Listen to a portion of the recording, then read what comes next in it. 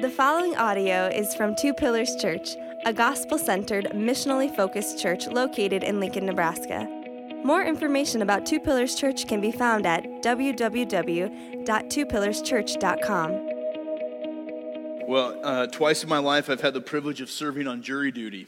And if you've ever served on jury duty, it can be quite interesting. I mean that. I'm actually there's a strange part of me that kind of likes doing jury duty once I get over the fact that my week has been wrecked. Most recently, I served on a case that on the surface seemed really cut and dry. It seemed really open and shut. There was a man with a criminal record, and he was pulled over late at night for an illegal turn, and he was driving on a suspended license, which led to the car being searched. And upon searching the car, the officers found a handgun, and it was wedged down between the driver's seat and the center console. It's kind of wedged down in there in the seat, as well as a digital scale with some drug residue on it in the back. And on the surface, it just seemed really straightforward. He's charged with driving on a suspended license, illegal possession of a firearm, as well as a drug or paraphernalia charge. I can't remember what it was. However, he fights the charges. He lawyers up. He fights these charges, and he says that he was borrowing the car. It wasn't his. He claims that he didn't know that there was a gun in the car, and he didn't know anything about the scale or the residue on it. None of it's his. Now, in the end, the jury that I was on actually acquitted him of the gun charge and the drug charge, which I believe was actually the right verdict. I really believe that they weren't his, and he didn't know that they were in the vehicle. But along the way, I also learned something really important about the court of law, namely, what it means to prove something beyond reasonable doubt, okay? See, in our court system, for a legal criminal charge, and you bounce this off the lawyers in the room, but it's not enough to have a reasonable suspicion of guilt. It's not enough to have probable cause or even a preponderance of evidence. It's not even enough to have clear and convincing evidence. No, in order to get a criminal conviction, the prosecution must provide evidence that eliminates reasonable doubt, that goes beyond reasonable doubt, we say. And the Apostle Paul, right, in this section of Romans, that's what he's doing here when it comes to our understanding of sin and God's wrath. He's been building a case. Right, ever since Romans chapter 1, verse 18, he's been building this case, and the jury has been sent out now. But there's a courtroom drama happening here at the end of Romans chapter 3. See, back in Romans 1, verse 16, Paul said, I'm not ashamed of the gospel. Right? He says, I'm not ashamed about the good news of Jesus. And the reason he's not ashamed of it is because it is the power of God for salvation for everyone who believes, Jews and Greeks. And the reason it's the power of God for salvation, he said, is because in the gospel, the righteousness of God is revealed from faith for faith. God's righteousness comes to us through the gospel when we grasp it by faith. And the reason that's so important, Romans 1 verse 18 now, is because the wrath of God is being revealed from heaven against all ungodliness, all unrighteousness. It's being revealed against sin. And we're all charged with this, both Jews and Greeks. That's what Paul's been doing from Romans 1:18 up through chapter 3 verse 8. He's been making his case. He's been saying, listen, Jews and Gentiles, all have sinned. All are due God's wrath, and therefore all need this gospel good news about the righteousness of God. And here now in our passage today, Paul's making his final arguments, right? He's summing it all up. What then, he says, or what then shall we conclude? Are we Jews any better off? Now, that's a strange question to ask because if you remember last week, he said, are we any better off? And he said, yes, there's an advantage, right? But last week, he was dealing with the advantage of the Jews with respect to them being God's covenant people. It's not that there's no advantage at all, he said last week, but that there is no advantage when it comes to salvation, we saw. And so here, are we Jews any better off with respect to salvation if we understand the argument? No, Paul says. Not at all. For we have already charged that all, both Jews and Greeks, are under sin. To be under sin is to deserve the wrath of God. All are under sin, Paul says. Therefore, all deserve God's wrath. And therefore, all need the gospel. That's where all this is headed. I mean, we don't want to forget that. Paul is not the bearer of bad news, okay? Paul is the bearer of good news. That's the whole point of Romans is good news. Right, but we have to understand the bad news. We have to not only understand it, but see how it applies to ourselves in order for the good news to really appear as good news. And so he makes his final arguments here. He's working to prove his case beyond reasonable doubt that all have sinned and fall short of the glory of God. And he does it here by making 2 points. First, he addresses the pervasiveness of sin, the pervasiveness of it. Secondly, he addresses in this passage the universality of sin. And of course, it's the universality of sin that leads to the universal need for the gospel, which, to quote from earlier, Romans 1:16, is the power of God for salvation for everyone. Universally, everyone and anyone who believes. Again, Paul's concluding his case here, and he does so in a very relevant way, especially for first century Jews. Or if you're looking at your copy of the scriptures right now, you probably notice that a big portion of our text today is it's like indented. You see that in your copy there? It looks like a quote or something like that. Verses 10 all the way down through verse 18. And the reason that it looks that way is because it is a quote, or rather a series of quotations from the Old Testament. Paul here, what he's doing is he's following a common rabbinical practice of stringing together passages like pearls. Like it's a string of evidence, to think of it another way. He's summing up his case. He quotes really 7 Old Testament passages here. The first we think is from Ecclesiastes, and then 5 from the Psalms, and 1 more from Isaiah. And what all these passages do is bear witness. They bear witness in different ways to our human unrighteousness. But don't forget verse 9. Okay, these aren't just verses that apply to the Gentiles. Okay, that's how a lot of the Jews would have viewed them as they read their Old Testament. Paul takes them and applies them to everyone. Are we Jews any better off? No, not at all. All of us, the whole lot of us, Jews and Greeks, are under sin. And as we study this section of the quotations here, right, we get a sense here, not just of the presence of sin in our lives, but the pervasiveness of sin in our lives. Okay, Paul's proving his point. Remember, he's leading us to the good news through the trail of our need for the good news. He doesn't want us to merely agree that we are sinners. He wants us to grasp the problem of the reality of our sinfulness. And so layer after layer of evidence is brought forth here, exhibit by exhibit, right? Which we might call the effects of sin, showing forth the pervasive nature of sin. In fact, theologians look to this passage to help us understand a really important doctrine in Christianity, a doctrine known as the doctrine of total depravity, right? Meaning our total lack of spiritual good and our inability to do good before God. It's our natural condition, apart from any grace exerted by God, to restrain or transform us. Total depravity. By total, we mean extent. All right? Sin twists and taints every part of our humanness. It doesn't mean that we do as much evil as we possibly could, that we are totally and completely depraved, but rather that every aspect of ourself is tainted. Total in extent. Every part of us. We don't have some pure parts and some sinful parts. It's total. And therefore, we cannot even come to God on our own. All of our own efforts, even, apart from His grace, are still tainted. Even, as we shall see, are seeking after Him. One theologian puts it this way, summing up the doctrine of total depravity and emphasizing the importance of this doctrine, saying, in summary, total depravity means that our rebellion against God is total. Everything we do in this rebellion is sinful. Our inability to submit to God or reform ourselves is total. and we are therefore totally deserving of eternal punishment.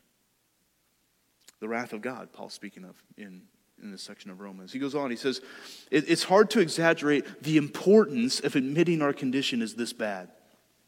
If we think of ourselves as basically good, or even less than totally at odds with God, then our grasp of the work of God in redemption will be defective.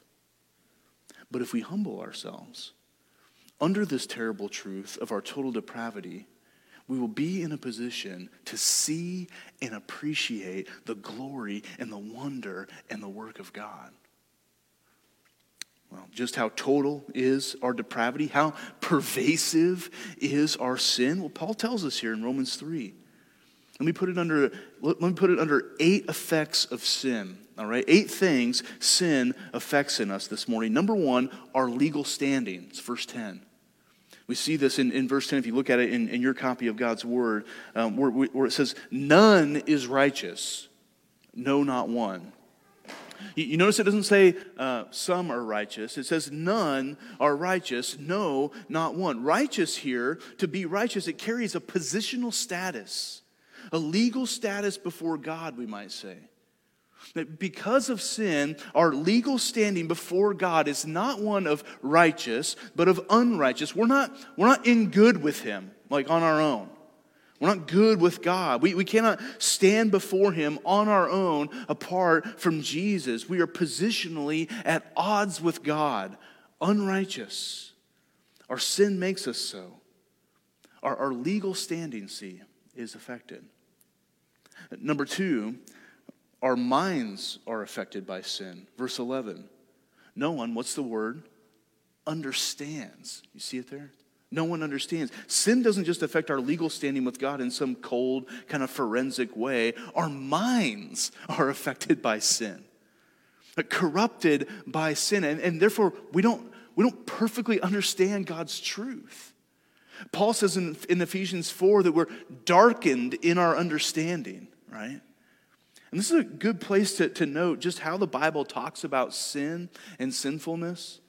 So you might be tempted to think here, well, if I don't do X, Y, and Z, if I don't watch X, Y, and Z, or read X, Y, and Z, or think about X, Y, and Z, my mind won't be affected as much really at all by sin. Or maybe you're even tempted to think that your mind hasn't been affected by sin because you've worked so hard to guard your mind, right? But to think that way fundamentally misunderstands how the Bible teaches about sin, a more comprehensive way that the Scriptures teach us about sin. See, the Bible does not teach that you are sinful because you sin. The Bible teaches that you sin because you are sinful.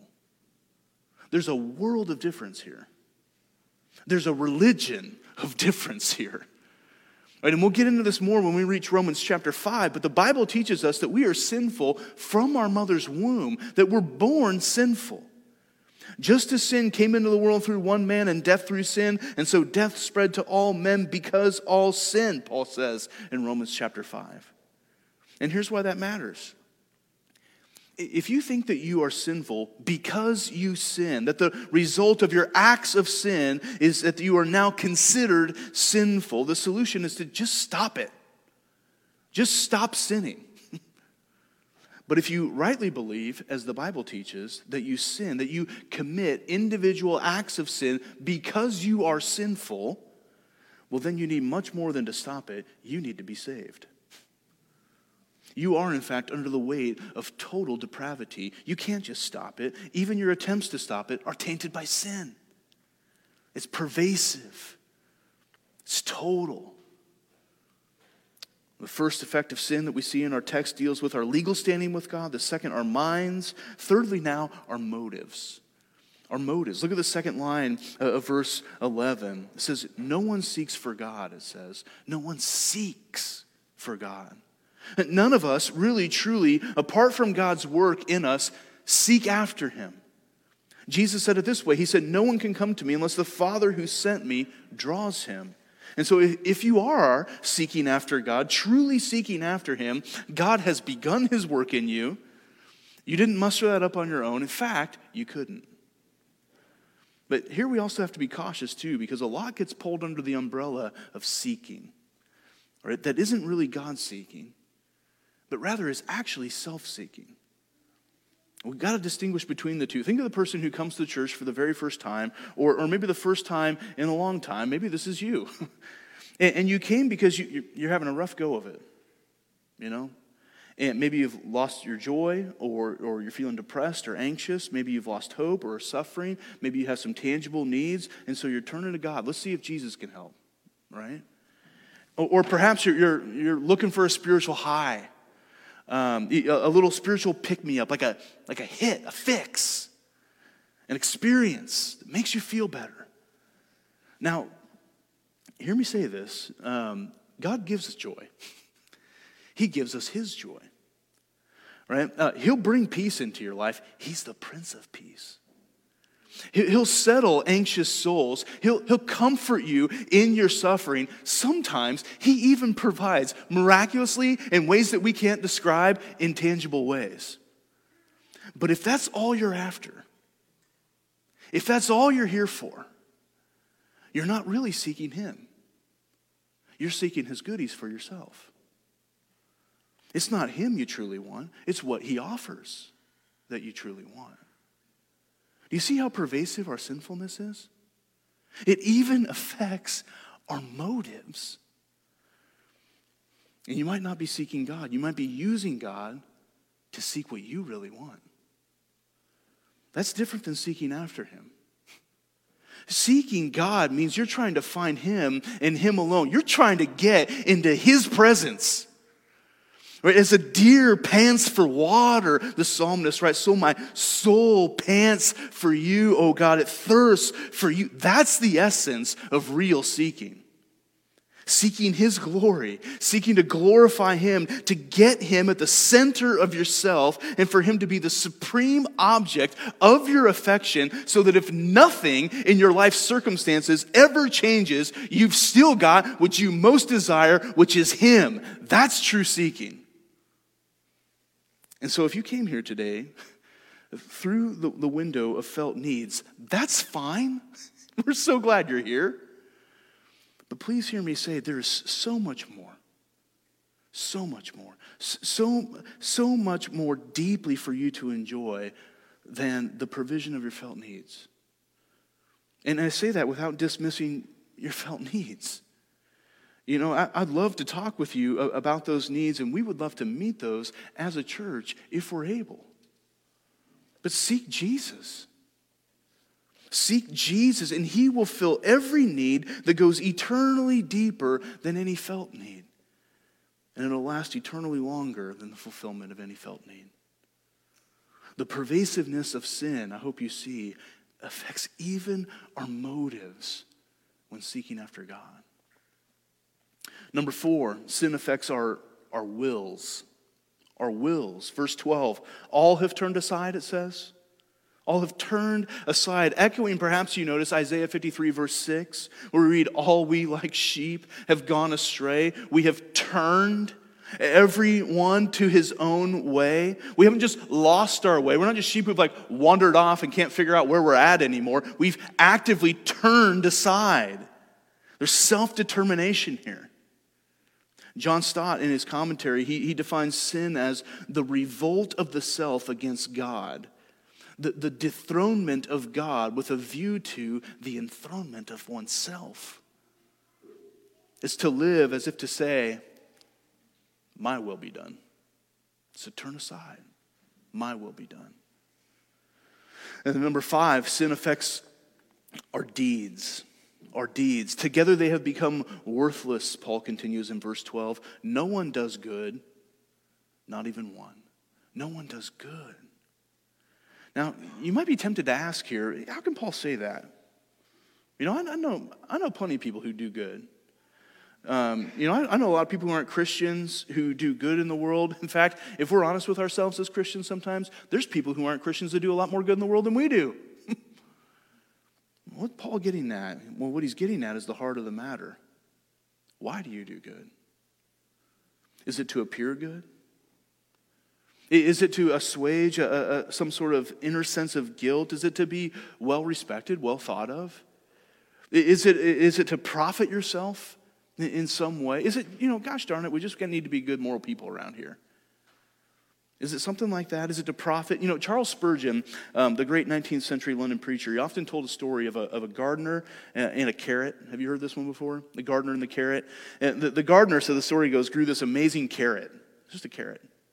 He grows this amazing carrot and he decides to take it to the king because he loved the king. And he earnestly desired for the king to have this carrot. It's kind of weird. Right? When he goes to the king, he gives the king the carrot. The king discerns his love. He discerns the gardener's love. He discerns his devotion. In fact, he discerns the fact that he desired nothing in return. Just wanted to give his king a carrot. Right? It was only out of love that he gave him the carrot. And so as the gardener turned to leave, the king stopped him and said, "My son, I want to give you some of my land so that you may produce an even greater crop. It's yours. Just take it, this land." Right? And the gardener, he goes off. He rejoices. Oh my goodness, this is amazing. This is fantastic. Now a nobleman heard of this and he thought, if that's what you can get for a carrot, what might I get if I brought the king a horse? And so the nobleman, he comes before the king and he brings him a very fine horse, the best horse that he had. But again, the king discerns the heart. And he says to the nobleman, you expect me to give to you as I gave to the gardener, don't you? But I won't. He says, you're completely different from the gardener. The gardener, you see, gave me the carrot. You came in here and gave yourself the horse. The redeemed person, see, does good out of a complete sense of love and devotion, and therefore out of a sense of freedom. Not to appear good, you're already counted as good before God. Not to assuage an inner sense of guilt. Jesus died to take away all your guilt. Not to be well respected. You're approved by the Father in heaven, and not to profit in any way, but simply out of love. But only in Christ do we live that way. Only in Christ can we live that way. Apart from Christ, Paul says, because of the pervasiveness of sin, no one does good. Not even one. And number 6, sin affects our tongues. Look at verse 13. So the first line there says, their throat is an open grave. I don't know if you realize it or not, but that's Halloween language right there. That's scary. The image is that of a throat as an open grave with a rotting corpse in it. All right? That's the imagery here. And he continues that they're using their tongues to deceive. Like sin affects our tongue and that we deceive. James writes a whole chapter about it in James chapter 3 in the New Testament, right? He says the tongue's a fire. It can be a world of unrighteousness. Paul likens it here to the venom of asps, of snakes, which I think is even scarier than Halloween, right? Quoting Psalm 140 verse 3 there. Their mouth is full of curses and bitterness, he says, quoting Psalm 10 verse 7. Of course, Jesus said that it's out of the overflow of the heart that the mouth speaks, pointing, as we know, to an even deeper problem. Again, it's not just acts of sin that are a problem. It's not just your words that are the problem. Paul is not merely addressing the ways we sin with our mouth and telling us we need to quit it. No, sin is much more pervasive. It's in your heart, but it manifests in your mouth. It affects your mouth. It also affects, number 7, our relationships. Verse 15 says, their feet are swift to shed blood, and their paths are ruin and misery, and on the way of peace they have not known. Now, I'm not going to go far into this one, but to point out that violence is an effect of sin, physical violence, but also other kinds of violence that we do to one another in relationships. Anger, hate, jealousy, selfishness. It's the path of ruin and misery, and therefore it prevents us from experiencing peace. Peace with one another. And then lastly, number 8, which perhaps sums them all up, sin affects our relationship to God. It affects our relationship to God. Verse 18, there's no fear of God before their eyes. No fear of God. This is actually a quotation from Psalm chapter 36. And if we were to read a little bit more broadly in Psalm 36, we'd read, transgression speaks to the wicked deep in his heart. There's no fear of God before his eyes. There's the quotation. For he flatters himself in his own eyes, that his iniquity cannot be found out and hated. The words of his mouth are trouble and deceit. He has ceased to act wisely and do good. He plots trouble while on his bed. He sets himself in a way that is not good. He does not reject evil. You see, the purpose of life is to fear and reverence God. That's the proper relationship for us as created to him, the Creator. We're to fear him, and not in the same way that you fear snakes or Halloween weird stuff, right? No, we're to fear him in a reverent, awe-filled sense. We're to deem him and esteem him as holy and majestic and mighty and awesome. We're to keep him at the center and love him with all of our heart and our mind and our soul and our strength. And yet what sin does is it decenters God from our lives. It dethrones God. It de-gods God in our life by causing us to not fear him as we ought. Sin is pervasive. And just in case you're thinking, yeah, it is. Wow. It is pervasive in others' lives. Just in case you're thinking that, right? Paul emphasizes throughout here, secondly, the universality of sin, right? It's part of presenting his case. We've already seen it in verse 9, but look through it in the text again. He says, we've already charged that all. It doesn't say some. It doesn't say, most. It doesn't say the majority or the minority. It says all. For we have already charged that all, both Jews and Greeks, are under sin, for it is written, none is righteous, no, not one. No one understands. You seeing it here? No one understands. No one seeks after God. All have turned aside. No one does good. Not even one. It's 8 of them, right? Look at this. The universality of sin is as pervasive as the pervasiveness of sin. You see, when we understand that sin is not just sinful acts, but sinfulness, that's what has to be dealt with, we begin to see it everywhere. In fact, as we read more of Romans, we actually see Paul speak of sin at times as a power. Sin is described as reigning in chapter 5, verse 21. Sin is described as enslaving in chapter 6, verse 6. Ruling in chapter 6, verse 12. Exercising lordship, verse 14 of the same chapter. People are described as slaves to sin, needing to be freed from sin. And this pervasive power of sin, it affects us all. Jump down to verse 19 with me. It says, now we know that whatever the law says, it speaks to those who are under the law, so that how many mouths may be stopped? Every mouth may be stopped. And how much of the world may be accountable to God? The whole world may be held accountable to God. For by works of the law, no human being will be justified in his sight, since through the law comes knowledge of sin. It's universal, friends. You cannot escape this. We are all accountable to God here. No one is free from it. Now, that doesn't mean that we're all equally sinful. No, but it does mean, to take it back into the courtroom, our legal condition is all the same. The evidence applies to all of us. We are all lost. There's not differing degrees of lostness. There's no distinction, Paul has said. The wrath of God that is being revealed, according to Romans 1:18, is not being poured out a little here and a little more over there as if some will be able to withstand their dose. No, apart from Christ, the wrath of God comes fully and equally upon those whom are guilty, and we are all guilty. None is righteous, no, not one. And the wrath of God is being revealed against all unrighteousness. In fact, the word here that the ESV translates as accountable, some other translations carry it as guilty. That's the sense. Guilty.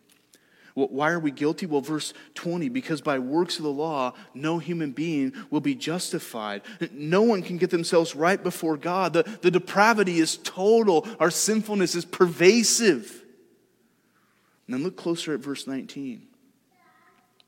Because as we do, we should ask this question. How is it that the whole world would be guilty before God because of the law given to the Jews? We'll trace it out. If the Jews, who last week we talked about, had the privilege of being God's covenant people, if they couldn't keep the law, then it follows that no one can, including the Gentiles. All have sinned and fall short of the glory of God. That's the case. That's the case. This is what Paul has been laboring for here in this long section. It's been a long section, hasn't it? From Romans 1:18 all the way up through this.